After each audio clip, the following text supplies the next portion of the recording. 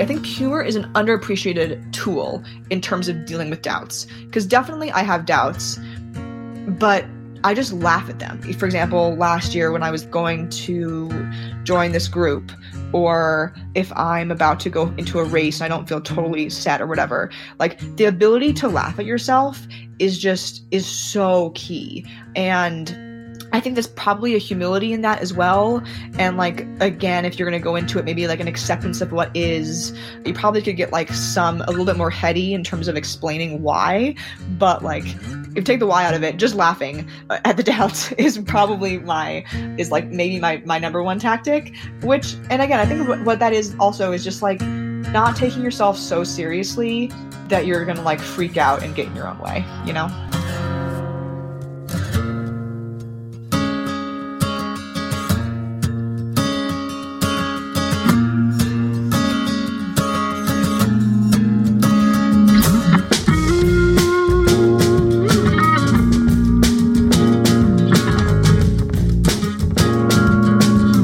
That was Kate Grace. I'm your host, Mario Fraioli, and you are listening to the Morning Shakeout Podcast.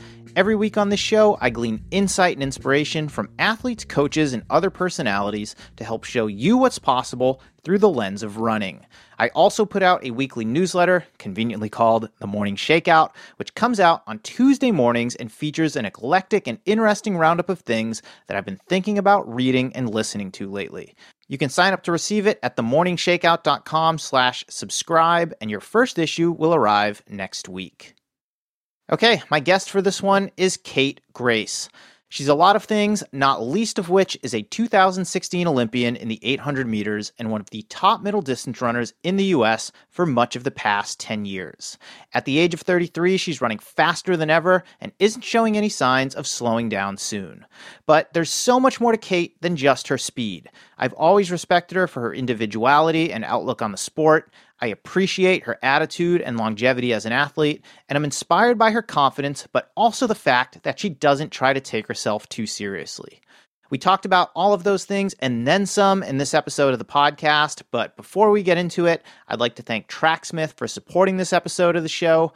When we commit to consistency in January, we're committing to the process and all the ups and downs that will inevitably follow. Training through winter is tough. There's no way around it. Dark days, harsh weather, and fledgling motivation will test that commitment. Tracksmith's No Days Off campaign is their annual call for patience, persistence, and participation in running. It's not about running every day and never taking a day off, but rather a recognition that little and often beats grand acts of ruinous excess. Doing a little something every day with intention will help you better embrace the elements so you can continue training through the darkest days of winter and reap the benefits come spring. The No Days Off collection is designed to help you weather Mother Nature's worst and features staples for getting out the door in the most miserable of conditions. One of my favorite pieces is the Downeaster Half Zip. It's made out of merino wool, so it regulates heat really well in a variety of winter conditions. Plus, it's the nicest looking shirt that I own, and it looks great to wear out and about after the run. Go to tracksmith.com/Mario to check out some of my favorite apparel picks and use the code Mario at checkout to get free shipping on your order while also helping support LA Saves Track, a campaign to rebuild the dilapidated track and field facilities at Los Angeles High School, providing access and pathways to opportunity for the student athletes at LA's oldest school. This episode is also brought to you by the Kaiser Permanente San Francisco Half Marathon, 10K, and 5K. With in-person races coming back into the fold, your winter racing calendar is probably filling up fast. Consider adding one of my favorite races to your lineup, the 38th edition of the Kaiser Permanente San Francisco Half Marathon, 10K, and 5K on February 6th, 2022. There's something here for everyone, and the folks at Kaiser Permanente are there to support you every step of the way.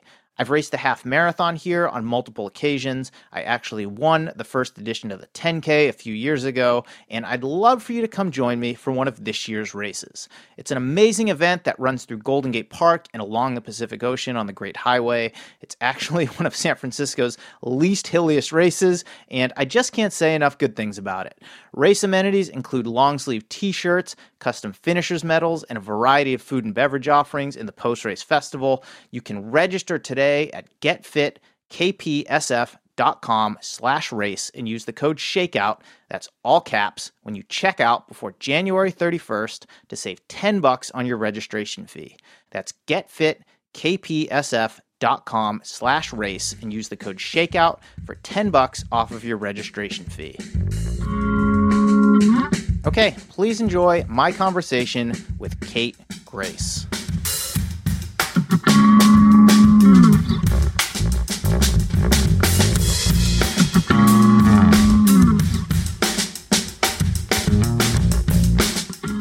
All right, well, after maybe half a dozen attempts to try and make this happen, here we are. Kate, how are you? I'm good. Thanks for having me. I'm happy to be talking with you. Well, we're having this conversation at the beginning of 2022, and this is another big year in track and field circles. The World Championships are going to be held here in the US. We're coming off an Olympic year. That's weird in itself. Usually there's a gap year between Olympics and World Championships, and I'm just interested in how you're feeling about it all here at the start of the year. I'm really looking forward to just having a ton of fun with running this year. In a way, yeah, it's kind of weird having 2 big years in a row, but I also like that because it's like almost like feels as though we can keep the momentum going. Mm-hmm. I think part of it, it's funny, one of the reasons that we were off and on early on is that, like, I mean, I told you I ended up having a great season, like, well, a good summer season after not making the team last year. And I did a lot of podcasts about it. And then I kind of like over podcasted or just thought that I had nothing else to say that was of interest. And so it's fun. I'm happy to like now be on the other side of a fall training block and like actually looking forward to new races, you know? Yeah, it's funny you say that. I had written in my notes here, I have the text that you sent me. You're like, honestly, I just don't want to talk about anything to do with the summer season. I'm like, that's fine. We don't have to talk about the summer season at all. But while we're on the topic, I'm curious, why didn't you want to talk about it back last fall when we were trying to set this up for the first time? I just kind of got bored of my responses, you know? I thought that at one point I was excited about what I had done, but I also like wanted to start refocusing toward future goals and new races. And it's kind of that thing where they say like never, or don't even know the quote. What's the quote? It's like, don't take yourself on your best or your worst day, or something like that. But basically the idea being that like, I was letting myself kind of live in this excited phase for a little bit long. And I wanted to just, be level and then not be living in the past. Mm-hmm. When you were going through that period where you were doing a lot of media following, or during really like your summer racing season after the Olympic trials, did you ever have any time to yourself to just sit down like on your own in a quiet room to sit there and think about it and process it? Or was that hard to do because you were just talking about it all the time? It was a little hard to do. I definitely was in a little bit of like a heightened state. The way I could kind of tell, for example, one of the things is like I stopped reading books. Like I was just so like excited all the time that it's funny. I've seen you write about this, like where you've taken breaks from social media and different stuff. It was like everything was going too slow for me, right? Like I was so hyped that all I could do was like manically scroll through my phone and listen to music or whatever. So I wasn't very good about necessarily being reflective. I did do a journal like almost all of last year, which was kind of nice and like a nice little, like that was a way to force myself to do some reflecting on different thoughts I was having.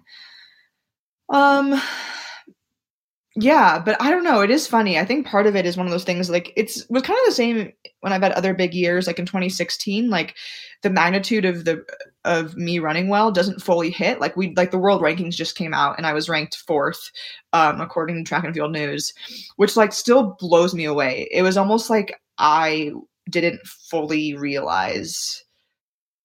Yeah, it was like I didn't fully realize like the extent of kind of how well I was performing. When did all of that fall excitement finally start to settle down? And did you reach a point where you were able to just like breathe easy for a minute and be like, okay, I can just relax for a bit now? um, Uh, I always do. I mean, like, I had such a fun fall. I saw a lot of friends. I went, there was a few different weddings that had been postponed and I was able to do. So there was a lot of like good things. I don't know if I was necessarily relaxed ever. Honestly, in a weird way, I ended up getting sick over Christmas and that was like a weird kind of forced downtime, so probably honestly not until like the last few weeks when I like was like forced to stay home basically and like have some more downtime, which I think in the end was probably a positive. Is that important to you, especially heading into another big year where the stakes are going to be very high at the professional level, to have that downtime before going into it? Oh, 100%. Yeah. It's interesting right now, just thinking about like this training block. I think I've always like kind of segmented my year in terms of training camps because that's what we would always do in my other groups. And so this year it's not kind of the same this year. We're kind of we're staying in Boulder because Boulder is like a great place to train and you can be more settled. But it is interesting because usually like what happens is I have a mental switch. Like, okay, I'm starting the year. I'm going to go kind of live a monk life for 6 weeks, get really dialed. And I really thrive off of that. So right now it's like, I'm kind of forcing myself to find ways to do that in my like quote unquote daily life here, like realize that I can still find like quiet and rejuvenation or whatever. And I don't need to like fly somewhere to do that. Mm-hmm. You haven't been in Boulder all that long. Does it feel like home to you right now? Because you've had a pretty like nomadic professional career. I mean, I've lost count of the number of places that you've called home and trained. And as you mentioned, you go to training camps like all the time. But now just like being in Boulder, where you're based, where your group is based, which is also at altitude, does it feel like home, or has that not sunk in yet for you? Yeah, it's interesting. I don't know where has felt like home. Like I have been very nomadic since college. So it maybe not in a traditional way, but that doesn't freak me out because I feel like I haven't had that feeling like literally since I left home for school, So I find home, quote unquote, in different, like that security in different settings. It's not like I need it in a place. The group here feels like very comfortable, and I feel like I have great communication with everybody, and that's been great. Basically, essentially, like last year, I left Portland, so and like was basically on like an extended training trip. Like Patrick was in Portland still, and I just was here for 8 months and basically with no like home base. So the fall was kind of trying about changing that. We actually ended up buying a place here a few months ago. So that was like exciting and kind of one step for us to kind of solidify that we were going to be here for longer. I say that like literally since school, I've never like put paintings on the walls, right? I've never, like made holes in the walls because it was always rentals. So just small stuff like that is starting to switch. Small, that's huge. Oh yeah, but I mean like putting paintings on the walls. I don't know.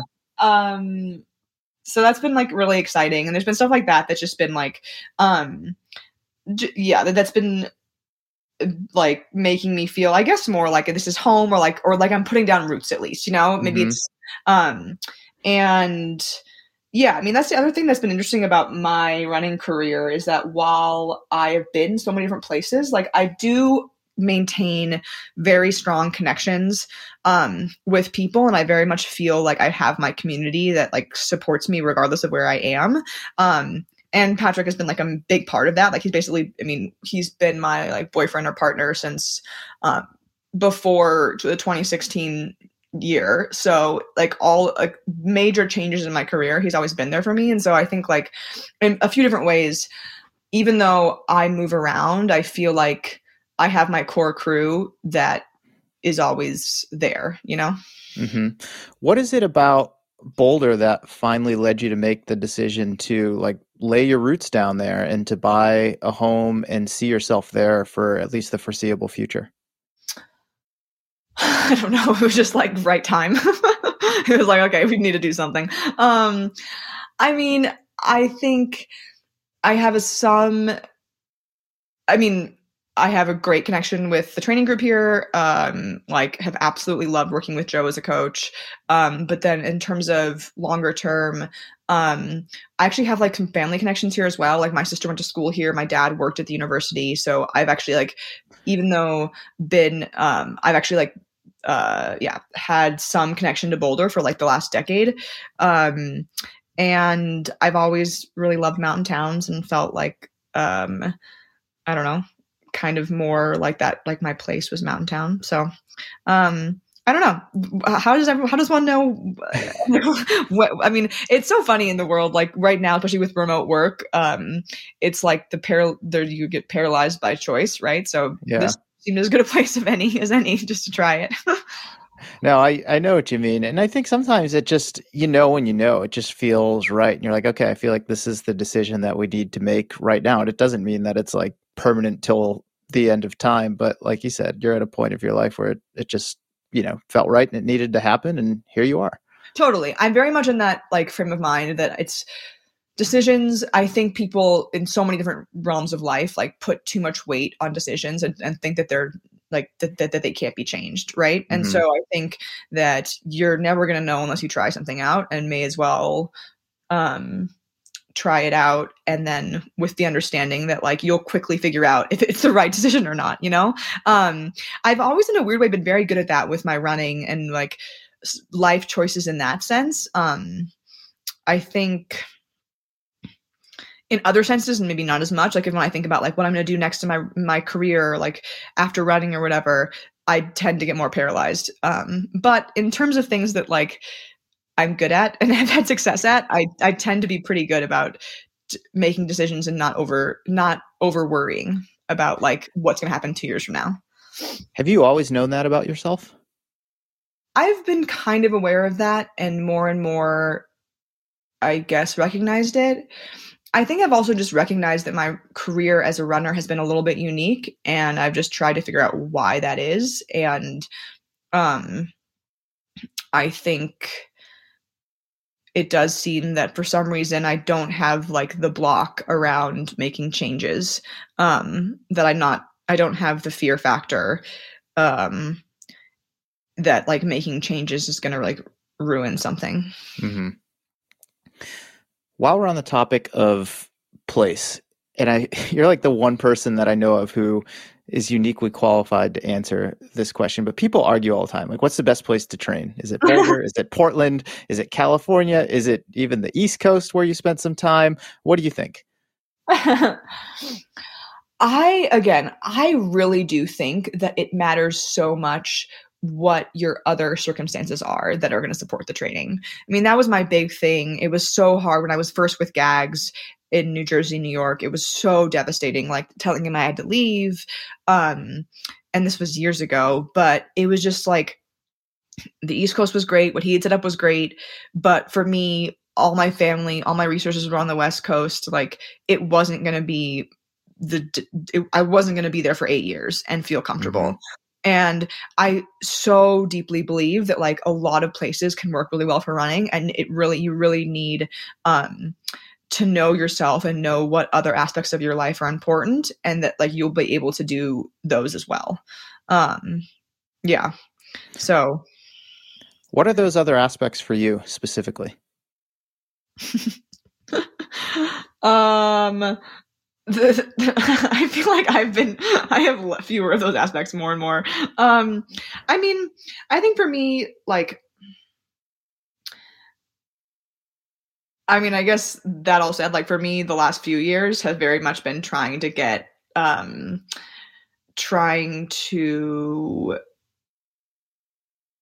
I guess, I answered that whole question, and then I feel like the past few years I really have just moved just for training. but the I I think, I mean, I guess proximity to family and ease of, I mean, the other things like for me in terms of a training setup is like what ease of good running, relatively good weather, like accessible airport. This is for elite athlete, like that you want to be Mhm. able to fly somewhere. Um, physical therapists or physios. And again, like I think now there are so many different cities, especially like mid-tier cities that end up being very good for that. Like ones that are maybe a little bit smaller, so there's still like access to open space. I mean, Sacramento was great for that. Boulder obviously is incredible. Um, it's interesting right now with the like middle altitude. I've never done living at altitude all year round, so that's like a little bit different for me. Um, but right now, in terms of my running career, like I very much just love the training setup and like really, really enjoy like the coach relationship here that is like unique to what I've had before, in that like Joe is younger and it's much more collaborative. And I think that what I've needed in terms of training has changed a lot. And when I was younger, I probably did need more like proximity to family and support Mhm. systems, or maybe like being close to a sponsor so that like money, I could get a lot more financial support from them. And now I feel I'm much more independent in those senses. And like Patrick can come with me. So I have like built-in kind of support, family support. But so now it's really like, wow, if this is really great, like collaborative training, that's my number one priority. Let's go a little bit deeper into that. When you say collaborative training setup, and that's the relationship that you have with your current coach, Joe Bosshard, what does that look like specifically on a day-to-day basis? I'm also saying that, and I mean, I doubt he would listen to this, but if he does, he'd be like, "Kate, you're being an idiot. I just coach you."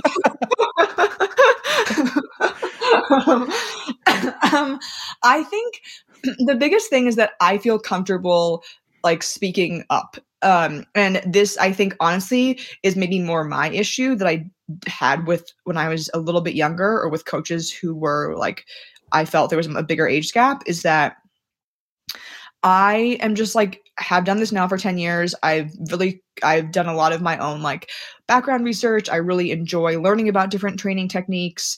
I especially enjoy the like kind of auxiliary parts, where like learning about like how to stay healthy, how to come back from injury, recovery stuff. And I have like my own theories and like things that I do to keep myself in like kind of all in line. And I think for a long time, I just didn't feel comfortable sharing that with coaches. So I would either like kind of hide it, or, um, yeah, just like not, it was weirdly like not enough there. I wasn't kind of speaking up to myself or asking questions or like saying if I thought that I needed something different. Um, and that's like somewhat changed, and I feel like I can do that now. And it's not that he's always going to like take the advice, but he does Mhm. sometimes. And if he doesn't, like he'll tell me why not or whatever. It just like is much more communicative. Yeah, which at this point seems like more reasonable. I think a lot of athletes end up kind of transitioning into that after they've been doing it for however many years. Do you think that's something that a lot of young, elite, aspiring professional athletes struggle with, is that ability to stand up for themselves, to speak up, to just like, share honestly with their coach or their training partners, like their thoughts on what they need to do to either keep themselves healthy or the type of training that they respond best to? Yeah, I do think so, but I also, it's such a fine line, because I think there's also so much value in just learning and soaking up someone's system, right? And there's a reason that people have become great coaches, and like at one point, if you're a young athlete, like you don't know everything, right? So you do want to just try different systems. Um and I think part of it is also like, I don't know, the beauty of being a young athlete is like you also, there's like a little bit more, you almost have more space to kind of experiment, maybe a little bit, because like your body's going to bounce back. And it's can be good just to like go all in and try something new, you know? I mean, I definitely think I try to do that early on, and it was like two tracks at once. Like you're at once like doing what your coach tells you and having all this new stimulus, and then also trying to like kind of do your own background research and learn about what works for you. And it just takes, I think, a few years to maybe integrate that. But yeah, definitely like there can be hiccups early on in terms of when do you speak up for yourself and hold your own versus when do you like kind of give in and let someone guide you. And I mean, I definitely had issues. Like I think so many people go through that. I don't know if there's really a perfect answer to how to like a perfect answer, except that you have to, I don't know, like learn from trial and error, I guess. Yeah, I feel like those things come with time and experience and putting yourself in some different situations as you have over the course of your professional career. Mm-hmm. You're 33 now. You've been a pro for a little over 10 years. Along the lines of what we've been talking about here, what advice would you give to 22-year-old Kate Grace who's just coming out of Yale? It's so crazy that I've been doing this for 10 years. Like I don't even, yeah, it is really funny. What advice would I give? I don't know. Run the 800. Keep going with that. No, I mean, I don't know. Like, it is interesting. I've had so much fun and had so many different experiences, and like I don't necessarily think in some ways I'm like everything happened exactly as it should have happened. I don't know. Like and I was able to have so many different things, and like there was no sponsorship, there was no group offer or anything when I came out of college. So like in terms of like a delayed development, like everything happened at the right time. And even now I'm so excited about being able to be here with Team Boss, but like that would have been impossible until like 2 years ago, right? Like it wasn't even a team. So I seriously have those like zero regrets in terms of how my development happened.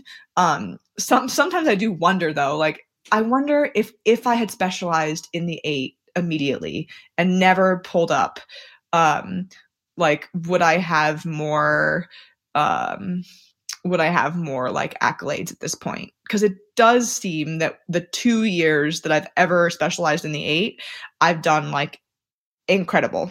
I mean, that was like 2016 and then last year. So, and like way beyond what you would expect for someone of my age. So, yeah, if I had an alternate history, I'd be like, hey, just do the 800 and see how good you can be. But that all said, like, it's been really freaking fun the way it's happened. So whatever. Do you mostly identify as an 800 runner at this point? Or are you a little bit more open-minded to your strengths and the type of athlete that you are? I mean, I'm definitely internationally most competitive at the 800. So I guess, I don't know. I identify as a middle distance runner. It's funny. I mean, when I was coming up, like Brenda Martinez was very much like, is like my idea of the ultimate 8:15 runner. Yeah. And in a weird way now, there's like fewer people like that. It seems like it's much more sprint runners or 15 5K. Yeah, so it is a kind of a weird space to be. But that said, like, yeah, I would say I'm a middle distance runner. I try to stay open to what I could do in the 15. I just, from the time I was like 16 years old, I've had like this unwavering belief in myself in the 8. And so that is something that I think is still there. But also like I'm just having a ton of fun with training right now and I feel pretty strong. So I'm excited to just like mix it up across whatever distance is thrown my way. Coming off of last year where you didn't make the Olympic team, but you ran faster than you ever have over 800 meters at like 32, 33 years old, which is uncommon, quite frankly, in that event. Did that give you the confidence or the energy that you needed to say to yourself, like, I'm going to stick with this event until I feel like I've maxed everything out of it that I can? Yeah, I mean, it was more so, I mean, I went into that year knowing that I was going to do the 8. So it was mostly just like very fun to have that pay off and like be proven to be a good decision. It is so crazy though. Like, I'll look again, the rankings came out and you see people like the year people were born. And it's like, Athing and Keely are like, when are they born? Like 2003? Yeah, 2002 or 3. Yeah. It's so wild. And I'm 88. It's crazy to me. And it's honestly like, at this point, it's like, I'm so proud of that. It's like, I think it's so cool because I really would never have guessed that. Like, again, being ranked, yeah, like by far my highest world ranking, at this age, and I just feel great. I don't know. And I think it's one of those things where like for so long I thought I was going to just start going downhill, and I know one day I will, but like I just am trying to not put the cart before the horse, right? And as long as I feel good, like just enjoy myself and enjoy see what I can do. Yeah, and I guess so yes, I will do that in the 800, but also honestly, like the more I get confident in my racing, the more I just want to race whatever. And so I'm sure this year I'll race 15s as well. I mean, I did PR the 15 last year as well, but like, I'm sure I'll race 15s. I'll race just different things and just like have fun with it. Because at this point, it's the competition and the racing that's what I enjoy the most. You've had most of your professional success in the 800, but is that your favorite event to compete in when you're on the track? Yes, I think that's probably where the success comes from. I just feel so comfortable in it. Yeah. That said, like it also, I mean, it is always this like give and take where after I run a full season of 8s, I get not bored, but just like I want something new. And then it's fun to do longer distances because that gives me the chance to, I don't know, like just like try different tactics, it's just a new challenge. Aside from focusing specifically on the 800 last year, what else do you think were the biggest contributors to your success in that event? Was it just being part of a new group? Was it tweaks in training? I'd love to get a little more insight into that. Yeah, I mean, I do think a little bit of the tweaking of training, like making it so that we were focusing on, like my key workouts were 8 specific workouts or supplemental like things around that. And I wasn't killing myself in kind of the longer tempo type stuff. I do think, I mean, when I joined Bowerman, I very much like wanted to move to the 1500, and I was trying to do all of the kind of 5K work, and just like it didn't fully click. It was always like feeling like I was a little bit just too tired basically, and like and my body wasn't responding to it well. It was okay, but it was pretty inconsistent training. And so I think just like getting back to consistent training and training the stuff that around my event was like a key thing. And that just gave me also energy and confidence. Maybe a little bit more specific like lift work. I was doing a good lift stuff also before, but just like some slight tweaks there, I think, just for additive, a little bit more power. And then if there's like the little bit of X factor, I think it's both that like that feeling of having bet on yourself and then having it pay off just gives you so much confidence, right? And then having like, I did something that was probably it was maybe like unconventional, but that I thought was the right decision. And then also just, again, having this idea of really working toward a goal, like as a team, or I guess like me and Joe, but then also like the whole group kind of having this idea of having this group thing that we want to prove.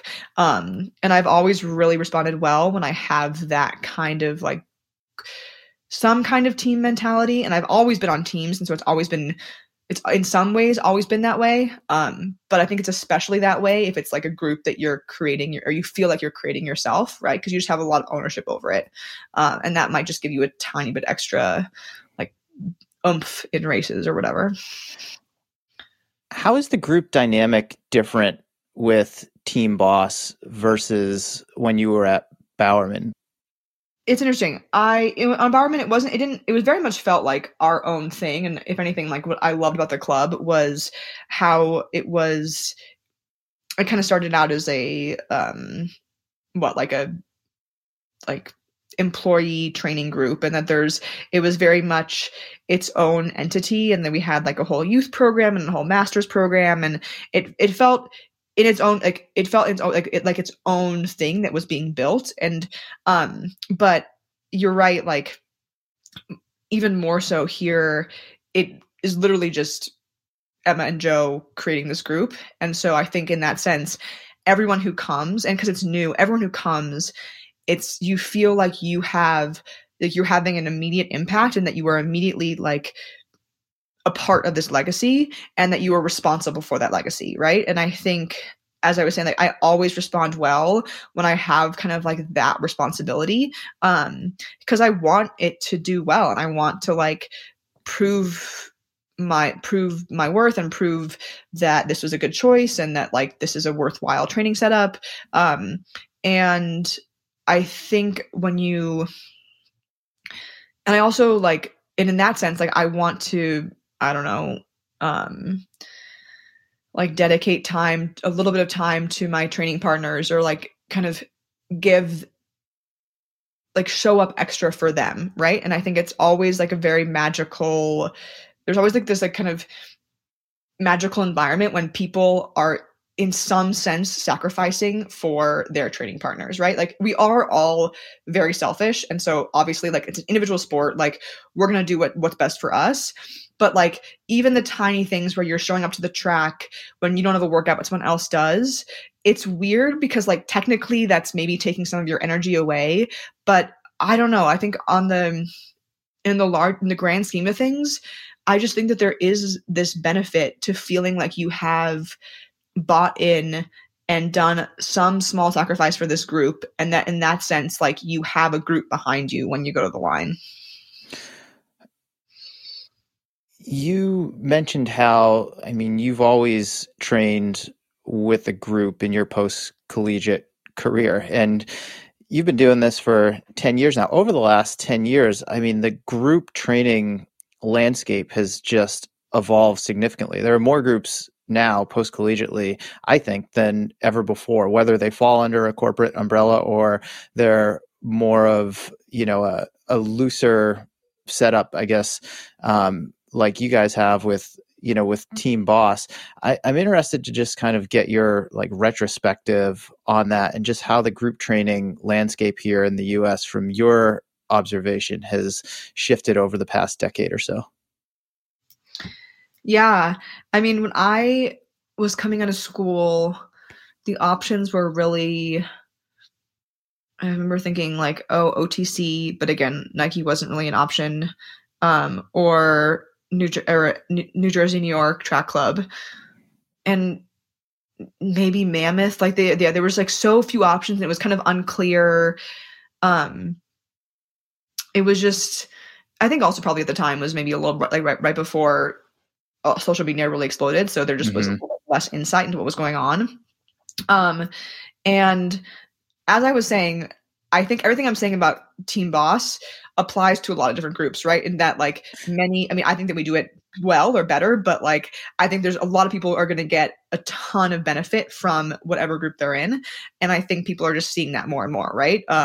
Like distance running obviously is individual, but first of all, in terms of shared resources, sharing the workload and training, shared knowledge, that is helpful to have a group. And then also, again, just like the intangible of that kind of fun training factor. It just, I don't know. I cannot imagine any other setup but training with a group for a track race. I understand for distances, it can make sense to be more individual, but yeah, I've always enjoyed it. Let's talk about the business side of the sport a little bit. It's not easy to have a professional career like you have, especially as a middle distance runner. And you have to keep that business hat on your head. I'm interested, how have you grown as a businesswoman in track and field over the past decade? Yeah. I it is such a funny part of the sport, and that's one of the things that, like, I think you go into it obviously as an athlete, like you become an athlete because you're a good athlete in college, right? Not because you want to go into business, but then really you end up like as a small business, like that's what we are, right? And I think in a way I approached it in the same way that I approached training, just with this kind of this like open curiosity and trying to learn, I guess. And understand, like, kind of giving myself the grace or whatever that I was going to mess up early on, and asking for help. Yeah, I mean, I also think I got lucky. Like, I mean, again, for example, my first contract with Oiselle ended up being like a longer term contract with no reductions, and that was, I think, like, so it was so nice to not have the stress early on of performance stuff. And on the other end, I actually am, I think, a little bit more moderate in that I think that if someone's going to get a great contract, it makes sense to have some kind of performance reductions in there because you're being paid because of your athletic ability. But it comes with a ton of stress, right? Or like extra stress. And it's like trying to learn kind of how are you going to balance those things?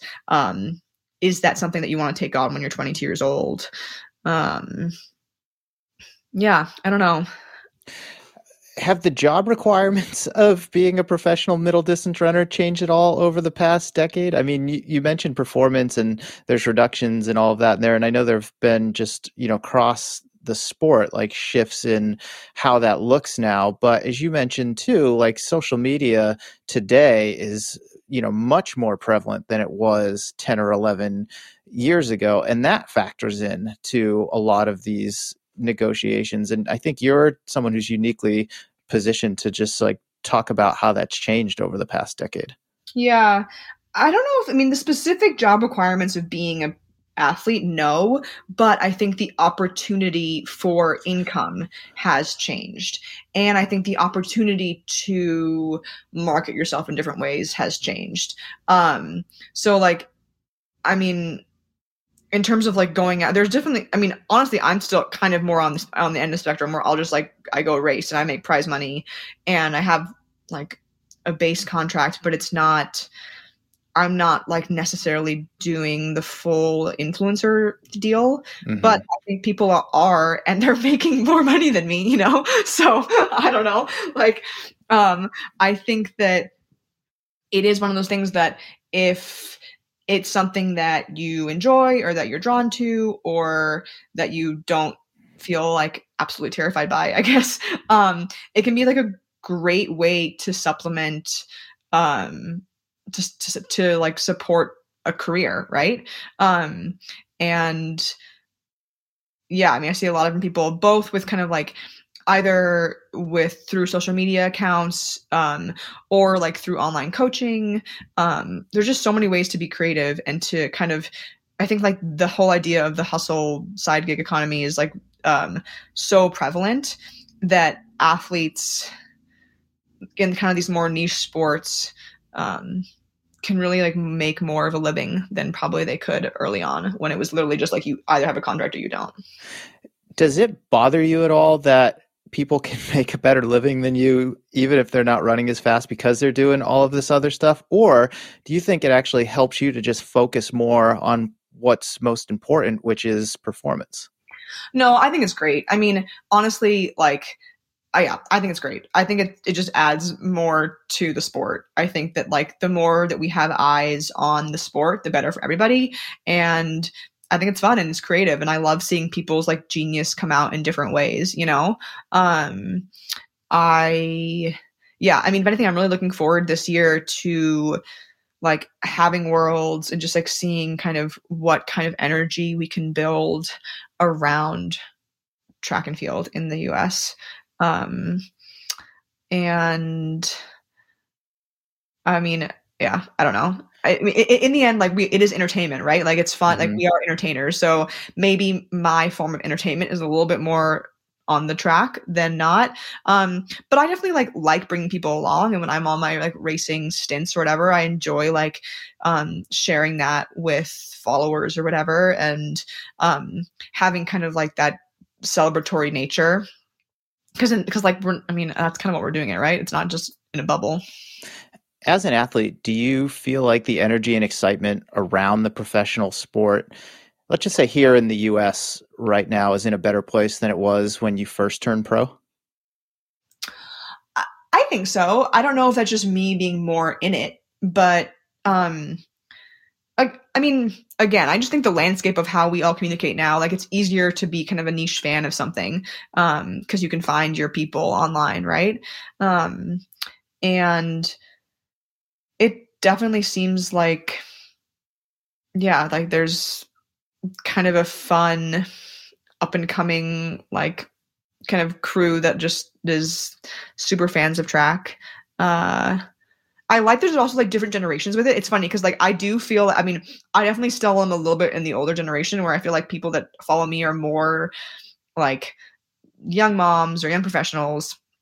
Not necessarily like the high school crowd, but it's fun also seeing like the high school crowd kind of do their own thing with running and have their own ways of like making it fresh or whatever. Bringing it back to running, talk to me about the current depth of American women's middle distance running right now in the 800, 1500 specifically, which is your wheelhouse. What do you think has contributed to so many women just running so fast these last few years? Yeah. I mean, I think part of it is that group mentality, either training in groups or watching other people. It's like you see people racing something, doing like hitting some time, and suddenly it becomes like less scary. I mean, honestly, I would say that starting from the time like the kind of when Mary Kane was coming up and like Alexa, and seeing like high school girls run these great times, and suddenly I think it was a little bit of a wake up call to everyone, like, oh, let's not like don't put a mental block on 410 or 407 or whatever. It's like it's crazy how different the like for the 1500, for example, how the times have just so drastically changed. Now, obviously, I think the shoe technology has changed, so that is somewhat of a factor in terms of times. But that said, I also think that we're seeing a ton of competition at a high level, whereas it seemed like before it was maybe 2 people or 3 people who were competitive, and now there's like maybe 10 who would be competitive, or I don't know, 15 who could be competitive like internationally. So that's if you're going to compare people, if you're going to compare like people's rankings or whatever, like that can't just be shoes, you know? Yeah, I mean the depth is just so much deeper than it's ever been. But I think you touched on a really important point. It's just like that baseline of what's a good time in the 800 meters, say, or in the 1500 meters has completely shifted. It's like, all right, 408 is just not going to cut it anymore. It's a great time, but it's just not going to put you in a competitive position here in the US, never mind internationally. And I think that as a fan, like that's been one of the most exciting things to see, in the sport, as like heartbreaking as it can be to see someone run like 402 and come in like 5th. It's like, well, that's actually a very good sign, because now it's like, okay, if you're not running sub 4, you're probably gonna have a hard time making a team or something. Totally. I totally agree with that.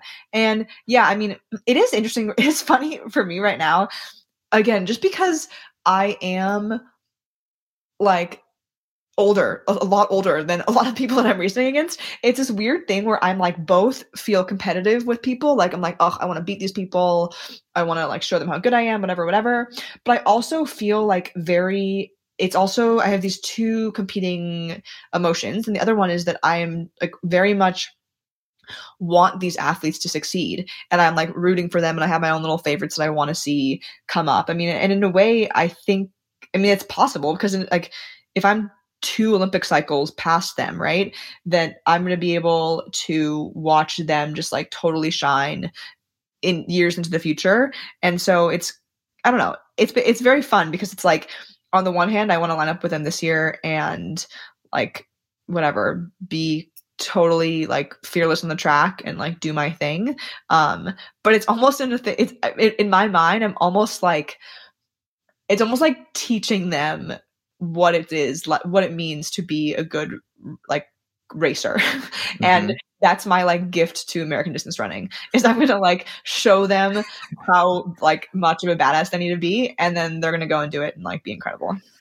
I love that. And I think taking that a step further, showing them that you can have a long career in the middle distances, that you don't have to, if you don't want to, move up in distance earlier than you think you should. If that's, your event and that's what you want to focus on, might as well try and max it out, even if that means doing it until your mid-30s. Totally. And I think especially for women, I think it's one of these things where, I mean, we're learning so much right now with different types of training. And I think for so long, we kind of just obviously assumed that men and women trained the same and developed the same. And it's like very clearly not the case. And I think we're seeing a lot more and more examples of women, especially who are competitive into their 30s, that, I think it's worthwhile just to kind of like throw the playbook out a little bit and that realize that some of our ingrained knowledge maybe isn't actually knowledge. It was just like assumptions in terms of when your peak is, when you're done, when you need to move up. How long do you stick with middle distance racing? Do you see like an end to it in sight, or are you just so focused on how you're running right now that you'll cross that bridge when you get to it? I'm just gonna cross it when I get there. I always have my own thoughts, and I try very hard to not get too stuck in them, because you're right. Like at one point, as we were saying, like you don't know what's gonna happen in a year. There's so many different ways life can go, and I think it's worthwhile to. I've always done well when I am focused on like the season ahead of me, and let whatever comes come beyond that.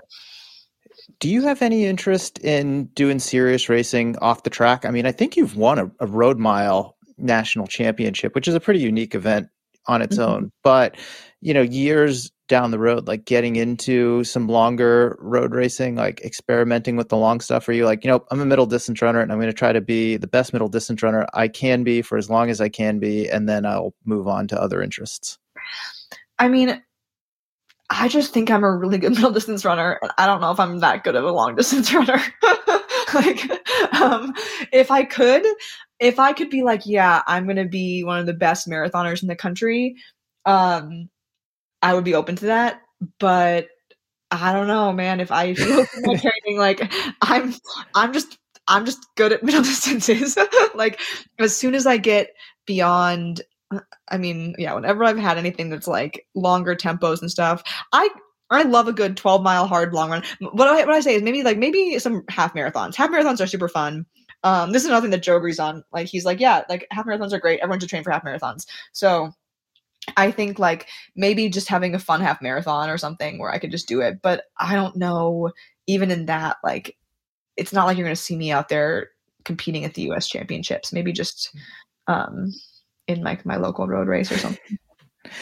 Shifting gears a little bit, last summer in an interview with Women's Running, you said, I think what has helped me in my career is just this idea that you can have emotions, but you don't have to be governed or controlled by them. You can feel them, but then you move past it and still act. And just from the outside looking in, I feel like that's something you've been really good at over the course of your career. How long did it take you to realize that? Because I feel like that's something that runners at all levels struggle with to some degree.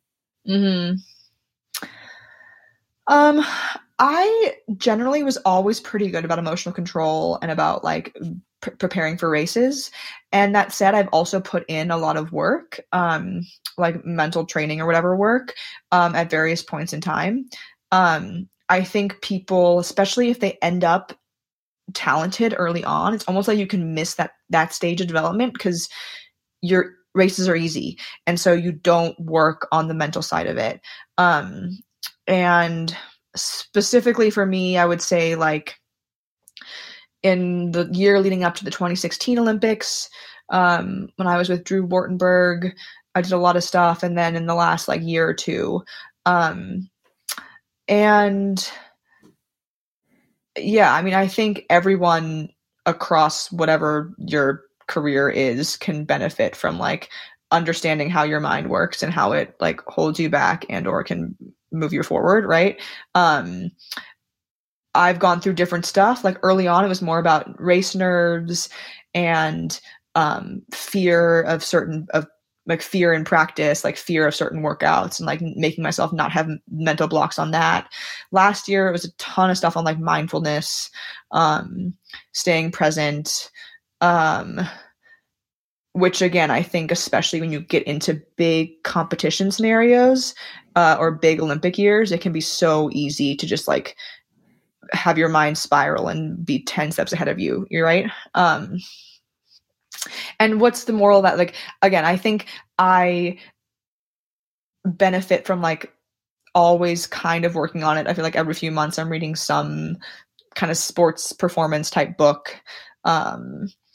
And yeah, I think people don't realize like at one point we are all so similar in terms of our abilities, like physical abilities, that I really do believe that like that like kind of special whatever factor that's going to get you to win the race or hit the PR or whatever is going to come from training, but like training and your mind are the same thing, right? It's like your mind's is what's pushing you in training. And so it's so worthwhile to put the time into trying to be your best in that sense as well. Do you ever have doubts? Yeah, kind of. I don't know. I've always been a very confident person. But I think humor is so big. I think humor is an underappreciated like tool in terms of dealing with doubts. Because definitely I have doubts, but more what I just laugh at them. Like I mean, for example, last year when I was leaving or like when I was going to join this group or if I'm about to go into a race and I don't feel totally set or whatever, like the ability to laugh at yourself is so key. And I think there's probably a humility in that as well. And like, again, if you're going to go into it, maybe like an acceptance of what is, so yeah, you probably could get like a little bit more heady in terms of explaining why, but like, if you take the why out of it, just laughing at the doubts is probably is like maybe my number one tactic, which, and again, I think what that is also is just like not taking yourself so seriously that you're going to like freak out and get in your own way, you know? Yeah, I love that. I think that's amazing advice because I think runners across the entire spectrum, whether they're just getting into the sport or they're at your level, by and large, just take themselves too seriously. So I think that's, if there are a lot of great takeaways from this conversation, but I think as of right now, like that's probably the best one. It's just like learn to laugh at yourself because I think it can, help you get out of that state of paralysis that I think a lot of us find ourselves in sometimes. Totally. And really, I mean, I really do try to work on like practicing dealing with doubts in practice, right? I mean, there's so many times in practice when something's going to hurt. You're not quite sure you're going to finish the rep. You get early on. Most of my doubts are like a third of the way into my workout. And I'm like, shit, I'm not going to be able to finish this workout, Mm-hmm. I specifically think of like a tempo we did a few weeks ago that for some reason was like way harder than I thought it was going to be. Or yeah, like you start a set of 400s and like your legs are dead and you've 16 400s and 4 in, you want to stop. And so that I mean, this is starting when back in 2016, and very much this idea of practicing mental tactics in practice. And I think like that is the best time to deal with to deal with any of those doubts, because of course like those are going to happen in a race, right? And that's like you're basically simulating a race experience at that point. And yeah, again, for me it's like a little bit of humor, kind of like dark, and also just trying to be very present, and maybe sometimes doing mantras. I tend to not love the stuff where you're like pumping yourself up so much. I just feel like it's fake versus just like accepting what is and being in the moment and not like thinking ahead, you know? Yeah. And I feel like when you do that, or you're like, you know, fakely trying to like pump yourself up to get excited for something, then one, you probably weren't that excited about it in the first place, but two, you just put yourself in this like heightened emotional state, and then you can't stay on the level and make good decisions and work through some of those difficult moments that we all experience. That's exactly, yes, that's so true. It's interesting because I have this thing where like I really don't like being hyped, so I really don't, especially before races. I don't like it when people are telling me how good I am or how I'm going to go out there and just like, which it's weird because like internally I know I am very confident, but you're right. It's like, you want to stay level almost. And for me, I feel most secure when I'm like on my rock solid foundation and I just know who I am and I know that I will go out there and compete. And like, I don't need any of the extra hype to get me there, if that makes sense. No, it makes total sense. And one thing I want to highlight that you just said a minute or so ago that seems really obvious, but I think it goes over a lot of runners and coaches' heads, is that like practice isn't just for like practicing hitting your paces, or if you're a marathoner, practicing your fueling, all that sort of stuff. It is to practice working through, you know, those doubts that we all experience when we're standing on the starting line or we're in the middle of the race. Like, I don't know if I can hold this pace, but you know, I've got to try it. I think that I don't know why it just gets overlooked by a lot of people, and they try to rehearse that like outside of the practice environment. It's like, all right, I'll think about it while I'm laying in my bed before I go to sleep at night, which then you can't go to sleep and becomes like a whole nother problem, you know, on its own. But I think that is like such like good practical advice, is to practice that aspect of it too, you know, when you're out on your runs or in the middle of your workouts. Totally. And I do that especially if something's going off. Like yesterday, for example, 2 days ago, we were doing this like long run. First of all, long run switched. It was supposed to be a long run. It ended up at the track, which like doesn't make that because it snowed, which like shouldn't make that much of a difference, but we're all like OCD runners, so everyone gets upset, right? So I think like the number one thing is like, this is the example, like this is literally what happens in races. Like things change. And so literally the point of this day is to not freak out that our schedule changed, right? Because like you're practicing like being able to go with the flow, and also obviously like trusting that it's still the work's getting done, whatever. And then secondly, like I was in this weird thing where I wore too many clothes and I was really overheating, or just like feeling, you know, that like you're feeling so claustrophobic and uncomfortable.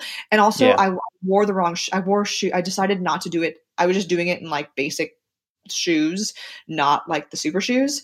And so like I was pissed at myself for that, because I was like my feet were so heavy, and then literally every rep I was like feeling so claustrophobic, like I wanted to just rip my clothes off, but obviously like you only have a minute in between reps, so you don't have time to do that. And so after like 2 or 3 were me being annoying, I was like, okay, literally like the whole point of this workout right now is me just to accept this fate and like practice getting this done when I'm slightly uncomfortable, you know?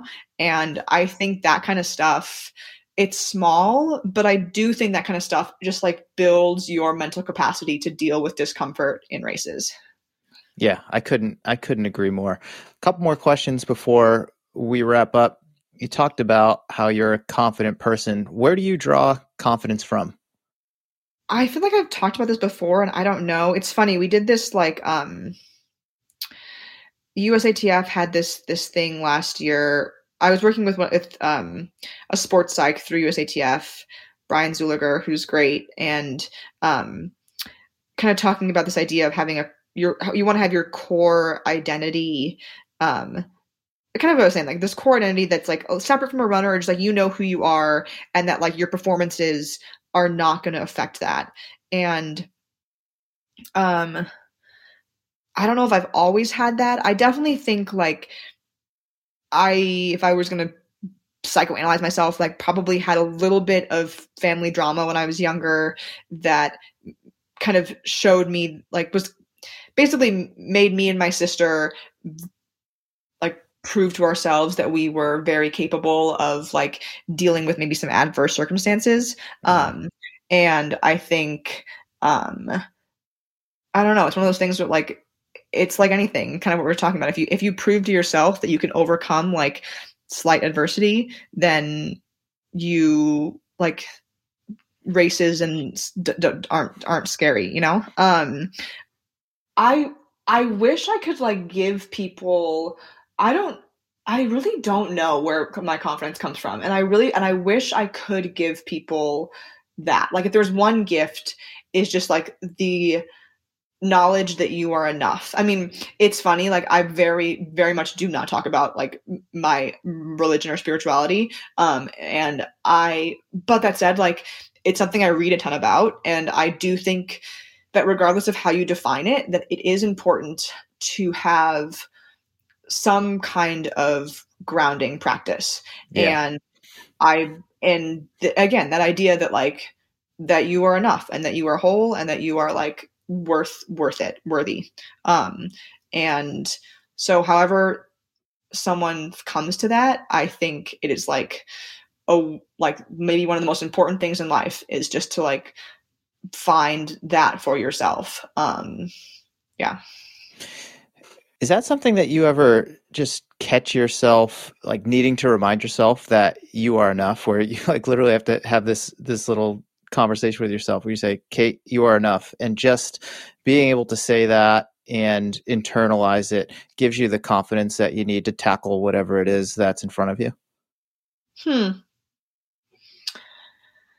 Probably should remind myself sooner. It's one of those things where it's like when you need the reminder, you forget to do it, you know?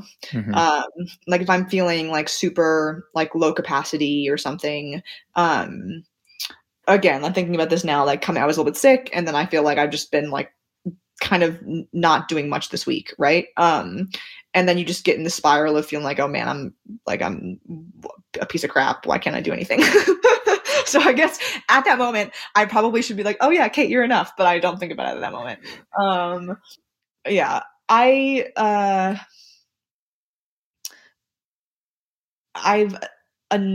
learned to at least acknowledge to like my inner circle of friends when I feel that way.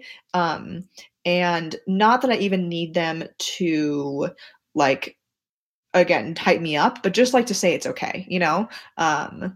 Like yeah, just say it's okay, like just have a day. And I think there is again value in having your friend and your support group just be able to if you kind of forget that if you forget that or if you're feeling bad that you're not like at 100% every single day, then be like, it's okay, Kate, just like take a day and you'll be at it tomorrow or whatever. Like, let's go out this weekend or something. To wrap this one up, when I interviewed you in 2017, you told me Kate Grace is a human, a woman, and a runner who maybe took a little longer than some to figure out her path and get straight on priorities. Someone who loves life, loves pushing herself, testing her boundaries, and trying new things, and has been able to focus that spirit toward running over the past few years. And you've still been focusing that spirit on running. Where do you think you'll focus that spirit after running? Not that I think you will or should hang it up anytime soon. Yeah. It's so funny. I remember you asking that and I'm proud of myself for coming up with that. It's a little bit corny, but I like it. That's a great answer. Yeah. I mean, honestly, it's changed so much because again, at one point I thought I was gonna go back to school and like become a doctor, and that was before I was doing this for 10 years. So, yeah, I don't have a great answer. It's always changing. I think kind of in line with my thoughts on running is that I hope that I'm not scared of making decisions and just trying new things. I think in general, being a little bit more of service, like as we're saying, like I really enjoy what I do and I really enjoy running, but it is like innately a selfish endeavor. And so either with coaching or with like other ways of kind of mentoring, I'm really looking forward to having like the next part of my life have more of that in it as well. Quick follow-up to that. Do you think you'll always be an athlete in some capacity? Interesting. Yes, like I'm so embodied or whatever. Like I'm like love moving my body. So I feel like I will always do something. I don't know in terms of competitive, like I don't know if I'm necessarily going to be like kind of out there in masters doing that kind of stuff, but yeah, exploring challenges, moving myself through the world. Something. All right. I think that's a great place to wrap this one up. Kate, this has been super fun. Thank you so much for coming on the Morning Shakeout podcast. Thank you so much for having me. This has been great. I'm really happy we did this.